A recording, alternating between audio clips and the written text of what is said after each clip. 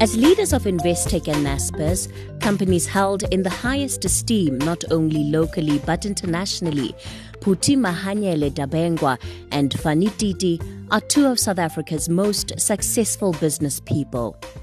When they speak, people listen, and lately they've had a lot to say, not just about their own businesses and industries, but also about some of the most urgent issues facing South Africa right now, including the dangerous and unconscionable level of inequality in our society, the parlous state of our education system, and the plight of the country's entrepreneurs. I'm Kathy Mutlahlana. Welcome to another episode of Investec Focus Talks, a series of candid conversations with leaders, innovators, and changemakers. I'll kick off our conversation by saying that perhaps both of you, in your own words, reflect on where the country is right now and how you define this moment. Phuthi, I'll start with you. Thank you so much, Kathy. It's really good to be able to speak to you. And it's awful to be in the environment that we currently are in. However, I believe that the country needs to use this crisis that we're in. And I believe that it's far from over, as a seminal moment, to reassess the state of our country and to really make hard decisions and to take decisive action to get us back on track. According to Stats SA, youth unemployment in South Africa is now at 46.3%. And that was as of this first quarter. And youth account 59.5% of the total number of unemployed persons. We can't continue on this trajectory of an unequal society, a public that feels let down, an ailing infrastructure, or an economy that is struggling. It's a complex and difficult situation, and the question on everyone's minds is certainly what needs to be done to improve things. I believe that we have a nation that is resilient, creative, and hardworking, and we have great minds and experienced individuals from various sectors of society. I see such people amongst the founders that we have of businesses here, in businesses that we invest in through the Foundry. These are young, highly educated people who come from, have been educated from around the world, but they choose to be in South Africa. They choose to be here. And so we need to use this moment and these great minds around us and come up with pragmatic steps to be able to deal with the issues that will generate jobs, improve training and development of people, restore confidence back into the country, and we need to do so urgently. Thank you so much for that, Phuthi. You've certainly given us a good foundation to build on in terms of where else this conversation is going to go. Mr. Titi? Thank you, Kathy, and welcome to Phuthi. That was really wonderful to hear Phuthi respond on the question of the moment that we're in. When there is a level of hopelessness, I always want to look at my own life as a story of hope, a story of possibility, and a story of progress. When I lived in a shack some 40-odd years ago, didn't even know whether I would be able to go to university. It looked impossible. And as Nelson Mandela says, it looks impossible until it is done. So at a moment of hopelessness and despair, I would like to offer my own life as a symbol of hope that we can indeed make progress and address the ills that we see today. I think as we look forward, as Phuthi said, we need to understand this is a moment of crisis, understand that we still have a country where citizens want to make the country work. We still have a number of advantages, as an example, as an emerging market. A lot of foreign investors still see us as a gateway to Africa. We are at a point in history where commodity economies are doing better, and we were doing better and are still doing better as a country. We were at a point where the president was beginning to make significant decisions to reform the economy so that we can have economic growth and thereby jobs. So not all is lost, but we shouldn't waste this crisis that we're in at the moment. So going forward, I think government has to be more prepared for any of these events that have occurred. As Standard & Poor, the rating agency, have said, This is a setback, but if we can make sure that we learn out of it and it doesn't occur again, we should be able to continue to attract a level of interest. So we need government to be prepared and ready and to learn from this particular setback. Second, I think business has seen the importance of growth that is inclusive. Generally at Investec, and I think at Naspers, we've always been of the view that we have to have inclusive growth. We have to have growth that does not just cater for the business leaders and cater for corporates, but growth has to be manifested in jobs because that's how you get development. So at Investec, we focus on entrepreneurship, we focus on education as the two planks around which we can assist the country to move forward. So from a business perspective, I think we have to be urgent in our response to this particular crisis to rebuild with a sense of urgency and inclusion. So in my view, a moment of crisis, but not a moment of hopelessness. And I think what you're saying about business, Fanny, is quite important. Rethinking how business does its work in our countries and how they can be part of the solution in terms of responding to the high inequality that we're facing in our communities. Before we get to that, however, you mentioned something in that statement. You're talking about how your own story of hope, your story of having grown up in a shack to being the Investec CEO is a story that should show South Africans what is still possible.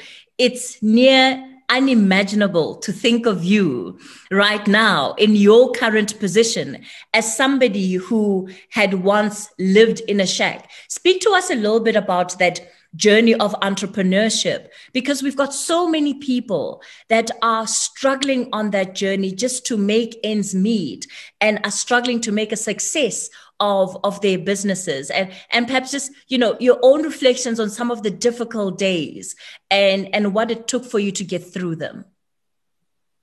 I mean, first and foremost, my breakthrough came through education. My parents had no access to resources. Right from high school, I got funded through bursaries right through to university. And I started off working as a teacher, but decided that was not the sum total of who I was going to be as valuable as the teaching profession is, because that's where you prepare the next generation to be participants in society, in the economy. So at the ripe age, the ripe age of 30, I decided I wanted to go back to school to do an MBA to prepare myself to go into business. And after 2 years of studying at the Wits Business School, went out into industry and was in it for about 5 years or so to gain experience before I decided that I wouldn't want to be working for somebody else for the rest of my life. I would like to be a business owner. I would like to be a creator of jobs as such. And I went into my own business at a later stage. So those early days were days of uncertainty, but I think I was prepared at the time, given my education, given my certain desire to be an entrepreneur. So the early years were difficult. I had a big break when I went out and raised capital from Investec at the time. That was about 2001, raised 7.5 million rand. On the back of the track record that I had already established as a business person, started an investment company. And those few years of starting in 2001 to about 2006-07 were particularly important. Being in your own business is hard. The difference between success and failure is not that much. You need to have a very strong mind to change the circumstances around you to make sure that you can succeed. So a preparedness in terms of education, in terms of experience, a mindset that you would like to be a business owner, a creator of jobs, and a tenacity in terms of your attitude, because business is about failure. You will make mistakes. You will not be successful at first. Sometimes you will struggle to raise capital, as it were, or in fact, you have a number of failures. Some of the best entrepreneurs will tell you about the failures that that they have experienced in their own lives. So in my case, the breakthrough was really on the back of the experience that I had built before I went out on my own. Mm. And the kind of education that you've been able to access, Fanny, is actually not many that people would be able to access, at least not the majority of people in this country, Phuthi. You've dabbled somewhat as an entrepreneur as well. And perhaps just your own reflections on what really makes it difficult for entrepreneurs to thrive in this country. And your story is also one that many South Africans can relate to, kind of trying to trade between the corporate world and then also having your own dreams and businesses to look after. No, thank you, Kathy. I think when I look at that question, I'd like to just take a step back and really look at just where I come from. Because I think certainly were it not for my parents, the opportunities that I've had in life, I probably would not, because I don't think I had the tenacity of somebody like Fanny. But, I'm really grateful to them. They came, my father came from Meadowlands and my mother from Zola. My mother died when we were still very young. And so my father took on the role of mom and dad. And he came from very little from a financial perspective. I mean, we've always had great family, but from a financial perspective, he came from very little. But he built himself firstly through access to education. As Fanny spoke of education, that was the first ladder that he used and completed his undergrad in economics and then MBA and then finally the doctorate. And so it was whilst continuing with his education that he then got access to corporate opportunities. So it is with this background that I came into corporate South Africa. I had a parent who was able to put my sister and I through private education. And then when I completed, high school here in South Africa, which was one of the first multiracial schools in South Africa in the 1980s, I then was able to, I went to the States and did my undergrad degree. And so when I completed my undergrad and, continued with my master's, I took on a few corporate roles in infrastructure finance here in South Africa. And I think my entrepreneurial journey really started when I joined Shanduka. I remember asking the question, okay, how much capital do we have available for acquisitions that we need to make for this energy division? And they looked at me and they said, none. So it wasn't just about creating a business, but it was also about having a story to raise capital so that you could make acquisitions. Anyway, I met with a man, his name was Johan de Vos. He had just left Sasol, and he had been working on the gas pipeline between South Africa and Mozambique. And so he now had this plan to come up with this gas business in Mozambique, and he was looking for a partner. And so we invested into his business. And then soon thereafter, we were, we came across this company. It was a FTSE listed company, and the company was called Aggreko, and they do all the energy support for sports tournaments around the world. And so they were looking for a partner. This was now leading up to the 2010 World Cup. So they were looking for a partner, and it was brilliant. We worked well together, and thereafter we started working on a number of other projects. And in fact, when you are in Durban and you're on the highway, you'll see the Aggreko facilities on the highway, because the business continued here in South Africa. But what I learned in my journey of entrepreneurship was just the importance of partnership. I think over everything that you do in the business, primarily your partnership with your business partners is key to being able to really succeed, because you can really build on that. And I think, when you look at South African entrepreneurs, you see the difficulties that South African entrepreneurs face, and when you see the fierce shocks that, COVID-19, the pandemic, has had on entrepreneurs, the impact is even more magnified. And so we need to find ways to support these businesses, these small businesses, so that they can, because they make up a significant portion of the economy of South Africa. So we need to be able to support these SME businesses if we are to grow. My own journey was different, because when I left Shanduka and started my own business, it was very different, because I was able to speak to one of the banks, and they were ready to make a fund available for us, and for us to be able to invest into different businesses. But when you look at the small and medium-sized enterprises, those are the businesses that we need to support, because those are the highest employers of people in our nation. And, and that is where many young people get opportunities to actually be employed earlier on than actually in corporates.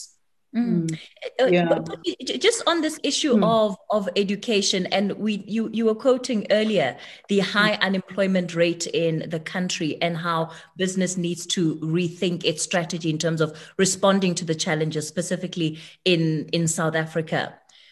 Many of these young unemployed people would not necessarily have access to any form of higher education.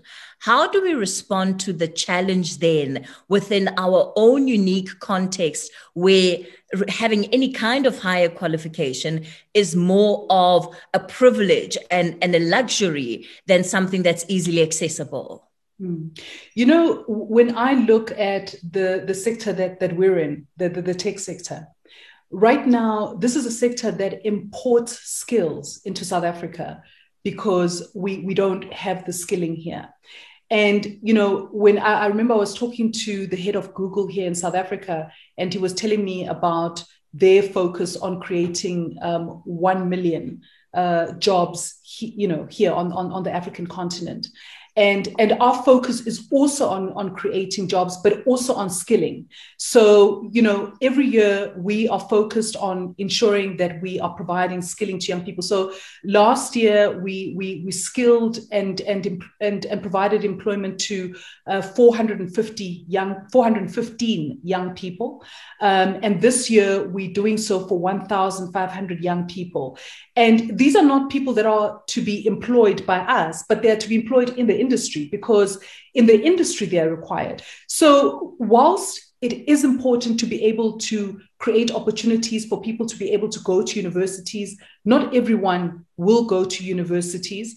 And so you need to have different types of skills. So when I look at the young people that are skilled through our processes, it's young people who come from universities, but it's also young people who don't have any university education. They've just got high school education.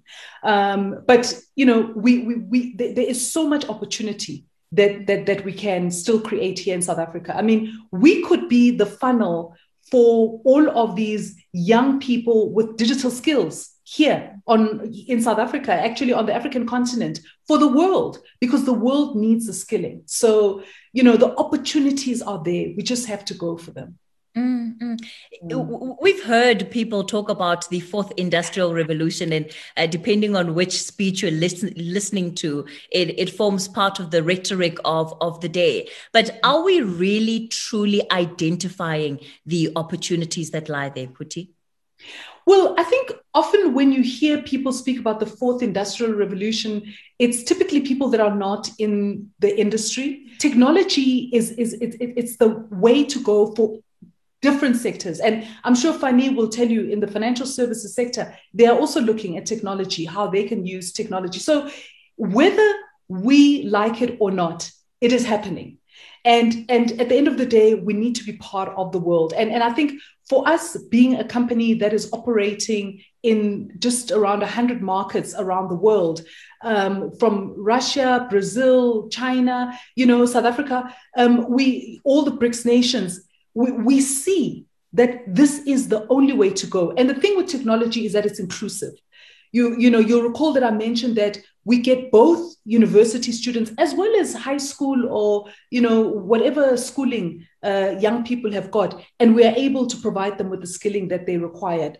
Yeah, Kathy, if I may come in on this one, clearly we have a big unemployment problem in the country, and we need to address that problem through a number of programs. And I can talk about what we are doing.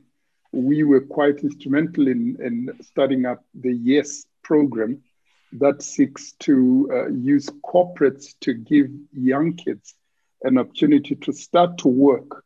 And having gained that experience, they can then go forth and become more meaningful participants in the economy.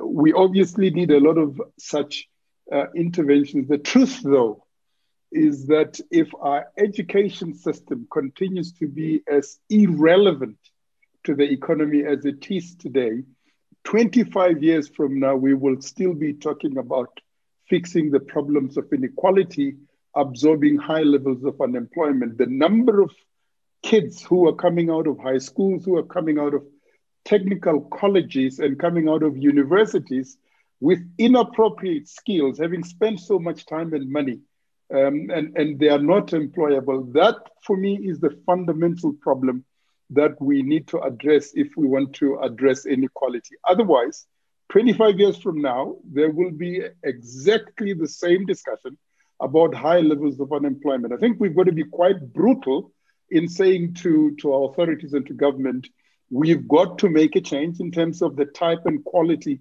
of education that we have in our education system to solve the problem of tomorrow. Obviously, having talked about that, we have to solve the problems of today in terms of creating opportunities for the people we have. You can't create an economy for the skills you don't have. So we've got to try work with the levels of unemployment. So programs like YES, where corporates are partnering to create opportunities for people to get some experience, because when you try to go for your first interview, people generally say, what experience do you have? So bringing in these youngsters, giving them a year or two of exposure and education, and then letting them go on. At Investec, we found quite a number of these opportunities, even though some of these people are not in our own environment. We run a very successful entrepreneurship program where we look to expose young people to entrepreneurship. What does it take to be an entrepreneur? How do you prepare yourself for entrepreneurship? What skills do you require? And for those who have small businesses, how do you scale up on your businesses? How do you get to market? Because there is a level of preparedness that people require to be successful entrepreneurs. So we can do that for today and try to address the issue of unemployment. But fundamentally, we've got to solve the root cause, which is that if we don't resolve the education issue, we will never tackle the issue of inequality in the country. Funny, that's very concerning, and I'm not going to quickly move away from it. You've described the education system as being irrelevant in terms of responding and even solving to the problems of our economy. Where does the mismatch exist? And just when you look at the sheer share of our budget that goes towards education, there doesn't seem to be a lack of investment in education. But why are the skills, why is what we're getting out not equivalent or does not reflect fully what is being put in? Look, I've been quite robust and harsh on the quality of education because I really do want somebody to listen to the fact that the majority of kids coming out of the education system are not prepared. We talk about the digital economy. We talk about the fourth industrial revolution. We talk about the need to compete with the globe. We have to compete with kids who are coming out of China, coming out of Brazil, coming out of the US. You need a different level of preparation. So the problems in our country are not the lack of resources. It is how we waste the resources, how we misspend those resources, and how our outcomes do not match the quality of the resources we have. If you look at the World Economic Forum rating of our education, for instance, we are out of maybe 150, 60 countries. We probably are at around 140, 142. There are countries on the continent with very little means who produce a quality of outcomes that is much better. So the economy requires a level of preparation around technical subjects, mathematics. And by technical subjects, I don't mean that you have to be an electronic engineer or you have to be an actuary. You can be a skilled person, for instance, you can be a turner, you can be somebody who has a trade that is useful in the mining industry, useful in the manufacturing industry. So we've got to produce skills that match what we require in industry. Otherwise, the amount of spending we are deploying into education is wasted. It's a very good point that Fanny makes. The reality is the fact that when you look at how government spends, and I guess, I don't work with government, but the reality is that the cost of spending for government is very different from a private sector entity. I know this because, through the work that I'm involved with, through the Cyril Ramaphosa Foundation, when we build a school, the school is not even, it does not cost even 10% of what government would spend to build the same school. So, the spend of government is just so high because of, I don't know, whether it's all the processes that they have to follow. But the reality is that if government was to take the budget and give it to people who could just do the work for them outside of all these PFMN, all these rules of theirs, the spend would be far lower than what government currently undertakes. And so, and then at the same time, you have teachers who are not adequately skilled, and apart from being adequately skilled, are not adequately motivated.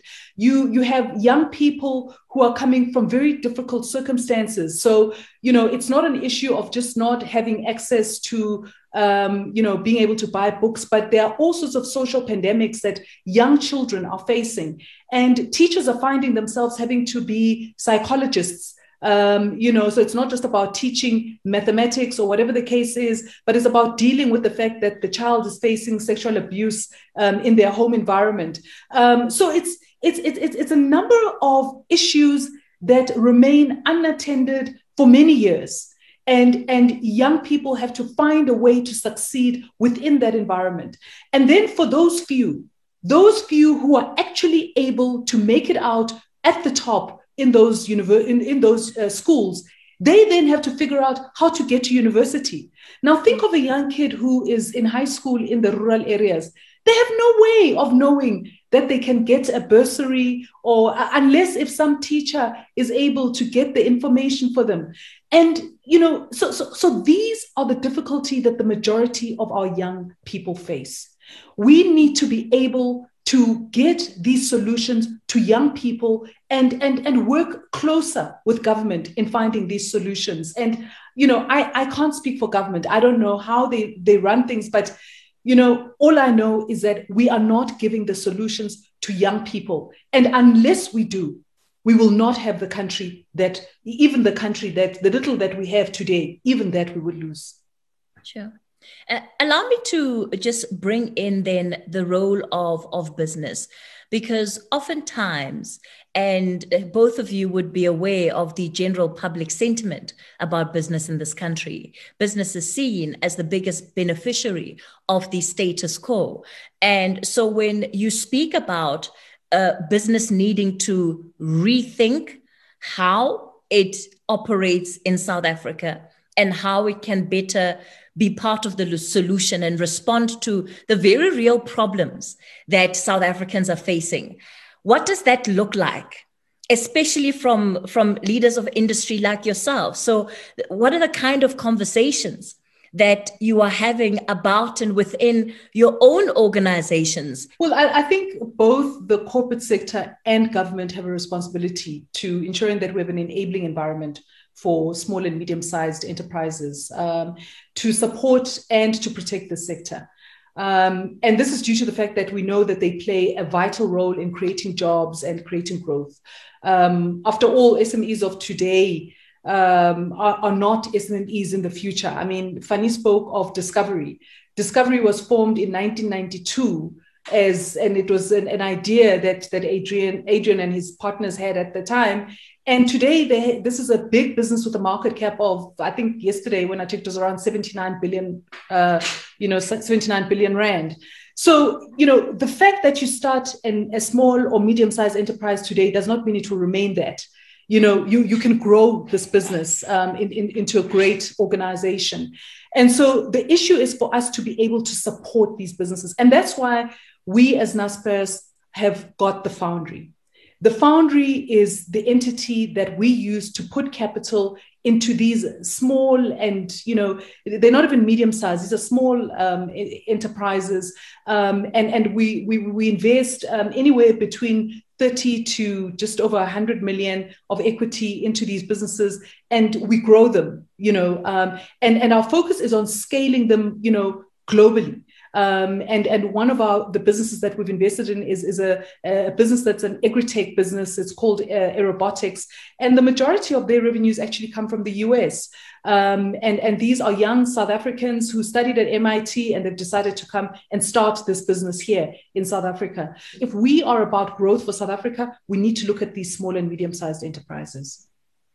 Yeah, if I may, I think it is really patently clear that the future of business has to be a future that understands and accepts that we have a common destiny in a country, that if I live in Sandton, work at Investec, that my destiny is inextricably tied to the people that live in Alexander down the road. That if I don't accept that as a common destiny, that in my decision-making, I will probably be less effective than I should be. And similarly, government has to accept that business is an integral partner to the progress of the country. What government needs to do is reduce red tape, enable an environment where business can invest, give a level of certainty around policy making, but really not think of business as an enemy like has been the case for quite a long time. If I was in government, I would do the following. I would maybe take 5 to 10% of the education budget and run a separate model that is more private sector led to see whether I cannot get better outcomes for lesser money, and run that as an experiment. Because for a parent who lives in a village that I came from, they would like their child to get a better education. As an example, if you look about healthcare, as opposed to the government running a public health sector, why not take 10%, 20% of the health budget, get a private sector set of entities to experiment? I think we are at a point of crisis where we have to share ideology, look for ideas that can work, look for partnerships, and Phuthi spoke about partnerships earlier on. So I think for me, this moment of crisis calls for more courageous action, calls for bolder action, calls for more radical partnerships between the government and the private sector. And in my case, I would do it in education on an experimental basis, as I said, maybe take a province or two and run it differently. Look at healthcare similarly.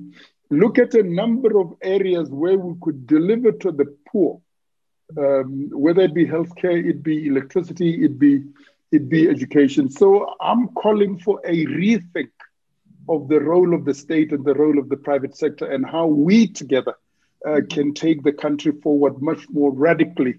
I think it is possible to do because the private sector has been very good at allocating capital. We have capital, we have resources, and we are extremely patriotic. One of the reasons I've been vocal lately is precisely because as a patriotic South African, I think we've come to a point where we've got to stand up and be counted.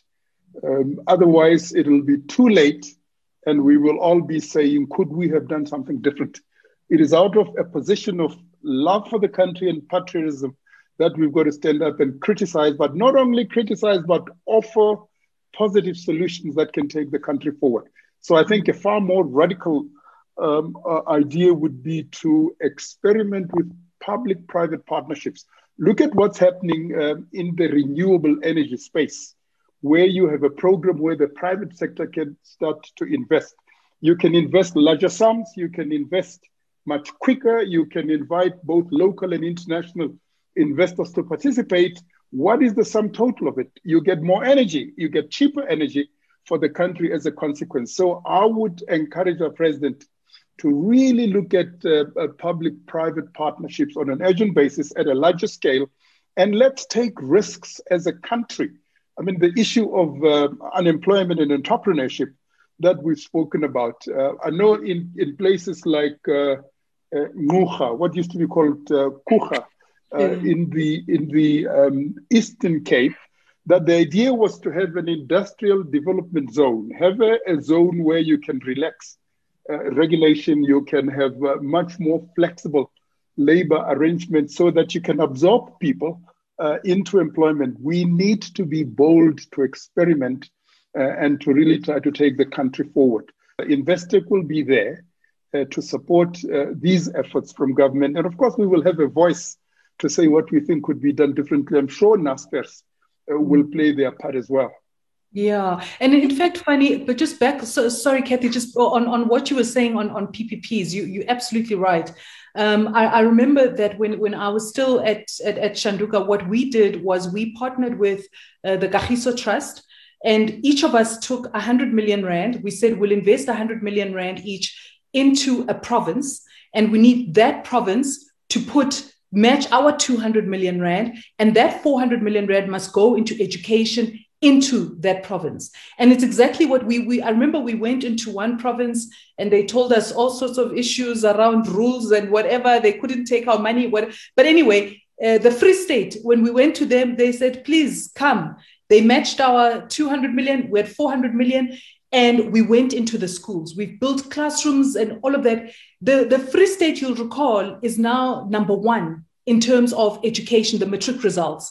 And you know, we've gone into areas like Muteu, Fezile Dabi. These are areas where, you know, the pass rates were so low, and we've now got them up to the 89% and higher. So you know, with just a little bit of capital, as you say, when you have partnership with governments, sectors that are, you know, willing to work with you, you can produce unbelievable results. So I absolutely believe in that, in public-private partnerships. Yeah. Put it just on the same score, at Investec, we run a maths and science program called Kutranong, and we've transformed the future of maths and science teaching in a number of these communities. The pass rates that you find, that you get out of the program by partnering with poor schools and poor communities. And suddenly, as opposed to a child getting, say, 50-60%, they get 80-90%. They don't have to go into an extra year at university for their studies. So it is possible to do. We have proven it, that you can make a massive difference, but you require both the private sector and the government to come together in a number of these critical areas like education, energy, et cetera, et cetera. Absolutely. Yeah. You've both spoken about the issue of inclusion and how whatever trajectory this country needs to go on in terms of it being sustainable and as far as its success is concerned, it needs to be inclusive. When we look at pretty much all the research that has been done, even under COVID-19, about who is the most vulnerable in this country, the face is that of a woman, and specifically more of a Black woman. And so the problem we have is quite gendered in terms of even the unemployment rates that we are seeing. I wonder how this translates itself into the entrepreneurs that you are helping support. What are you seeing? And as far as gender is concerned, and how are you responding to what we know is often quite a gender biased sector? Overall, business itself is quite gender biased. You just look at the JC, look at the CEOs of the JC, and that in itself tells you a story. Putty? Yeah, well, I think you're absolutely correct. And in the tech sector specifically, women are highly underrepresented. In fact, PwC found that women currently hold just 1/5 of tech-related jobs of the top 10 global tech companies in the world, relative to men who have around 80% of the jobs. So whilst we've seen some positive changes over recent years, the balance is unlikely to shift significantly unless companies, schools, universities, and governments work together to remedy the underlying causes. It means that more can be done to encourage and support young girls to pursue science, technology, engineering, and mathematics, STEM subjects at school. And we need to go further and beyond investing in young girls, teaching them the skills to get through the door to the interview and the skills that are hard to automate or to codify, such as creativity, teamwork, and problem solving. The World Economic Forum found that in South Africa, only 2 women graduate with an ICT or technology degree to every 5 males. Women are also underrepresented in maths and statistics, 4 to 5 men, 4 women to 5 men. So this means a limited pool of female STEM talent, restricting the potential of South Africa's tech sector. On the positive side, I think more companies recognize the benefits of gender inclusivity and more diverse leadership. Naspers, for instance, is seeing a pleasing upward trend in the hiring of women. With the last 3 additions to the board of Naspers, all 3 were women. There's also an increase in the number of women being recruited into management roles across the group of Naspers and Prosus. I do believe that digital transformation can help women overcome many barriers and promote gender parity. For example, online or e-learning platforms enable remote learning and provide access to information denied previously. Fintech platforms are helping women to manage their finances, to run businesses, and to pay for their children's schooling. So, in a nutshell, I believe that achieving gender parity means more than simply opening doors for junior women in your organization. It also means looking beyond the confines of your own company. What impact are you having on the broader society? This is the starting point.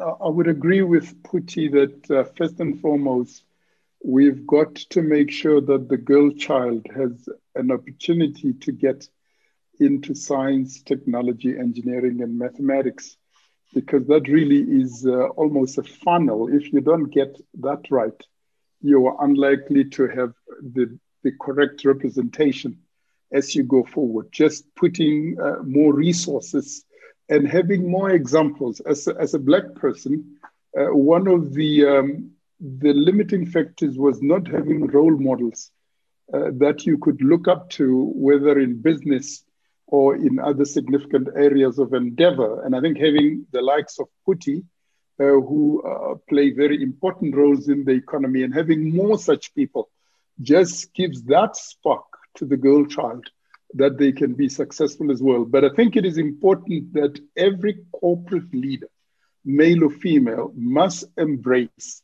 the challenge for gender diversity and representativity.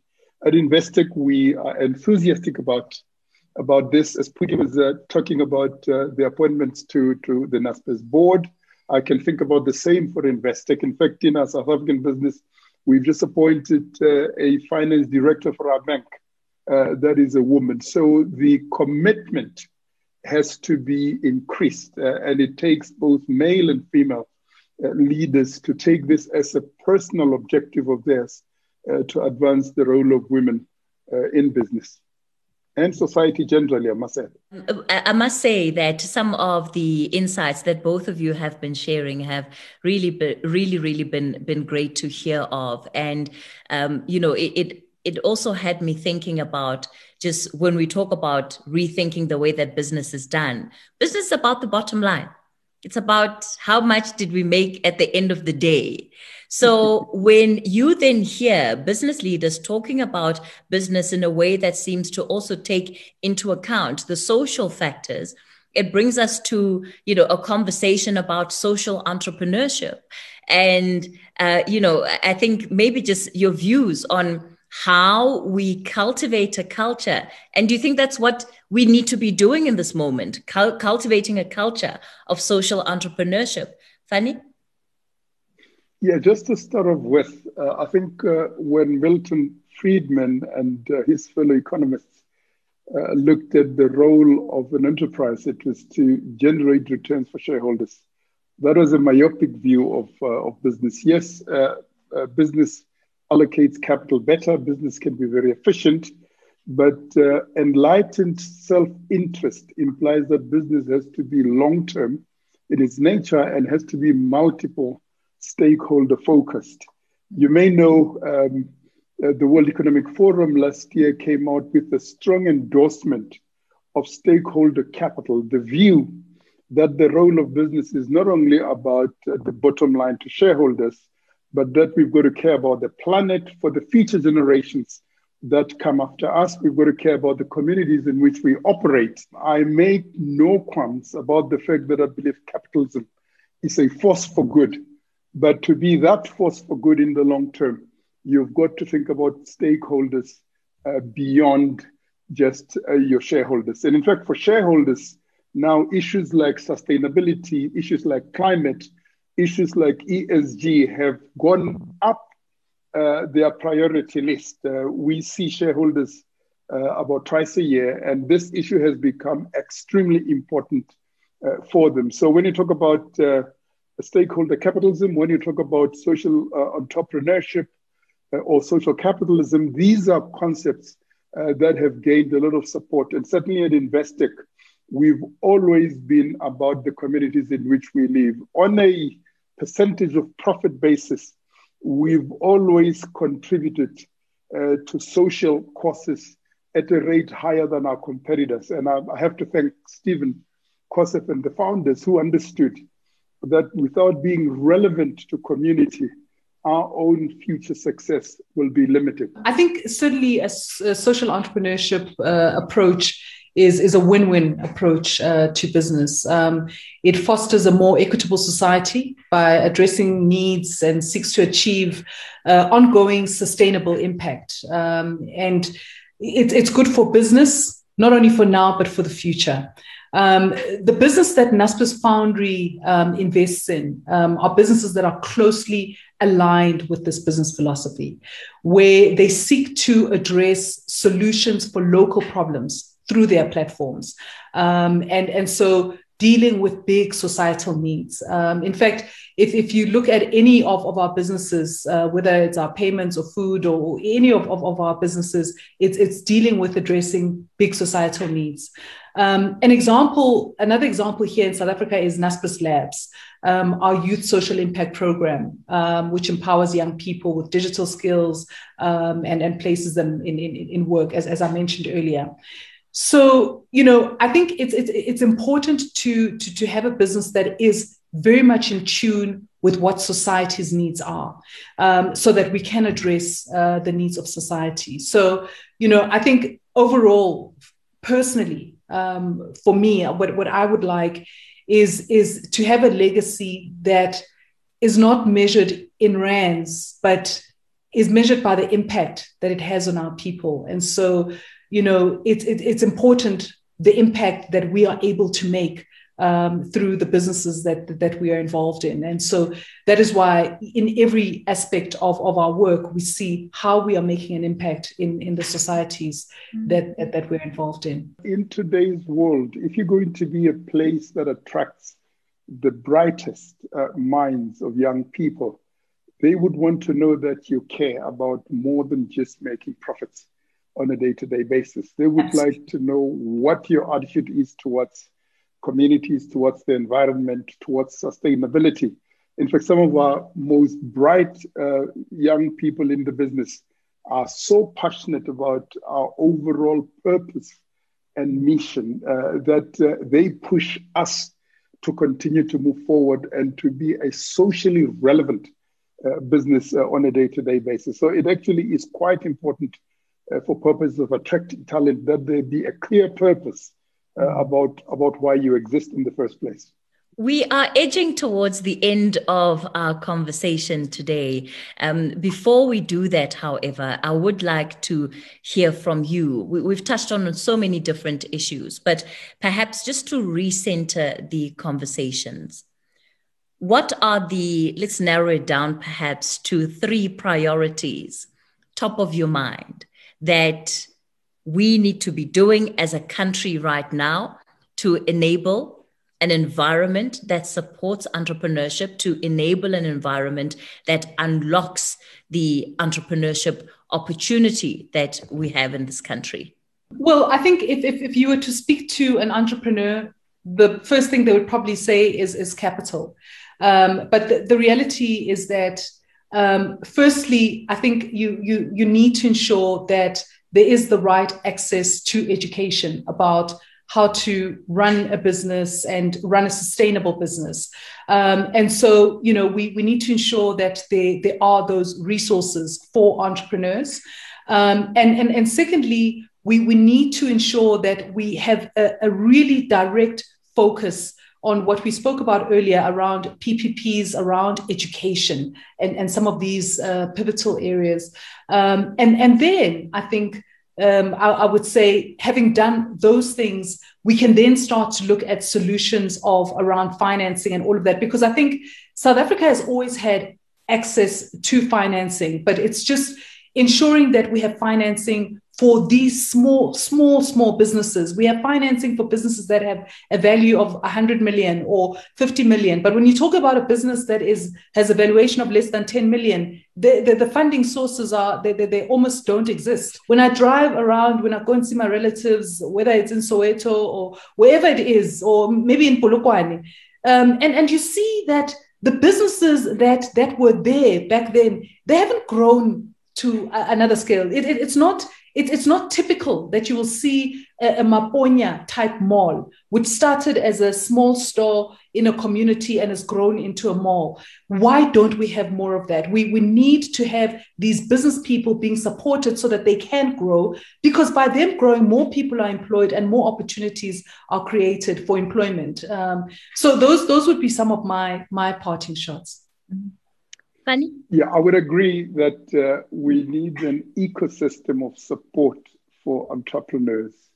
As I said earlier at Investec, we work with people that come on as entrepreneurs. We support them to understand what will be required of them, how they need to prepare themselves for the world of entrepreneurship. So that basic support to younger people to understand what it takes. Then scaling up businesses, as Priti was talking about it just now, is important. How do you move from a business idea or a small business to a large business? And then lastly, getting access to markets and the like. But I think I'd like just in conclusion to pivot away from entrepreneurship and maybe just go back to the moment that we're in as a country. I think it is important, if we're going to build back with strength, that there be a level of urgent attention to stability and safety, because without that, I don't think businesses are going to be ready to invest to build back. And it is important that businesses build back. It is important that we reestablish the malls in KwaMashu and in Umlazi, in Soweto, in Alexandra. But primary to that is a sense of safety and stability. Second, I think government has to open up channels and support for business, get rid of too much red tape. Business is ready to be a partner. We are ready to put our money where our mouth is. We've got the capital, we've got the expertise, and we are committed to making this country work. Thirdly, to deal with problems of the future, we've got to fundamentally review our education system. If we don't do that, 25 years from now, as I said, we will still have levels of inequality, high unemployment amongst the youth. And lastly, I would like for the powers that be to really be bold, seize the moment of crisis to move the country forward. We've seen ordinary citizens stand up, protect property, protect malls. We've seen even the tax industry, which a lot of us would always have looked down upon, stand up and be counted. So from a business perspective and from a government perspective, this is the moment. If not now, then when? If not us, then who?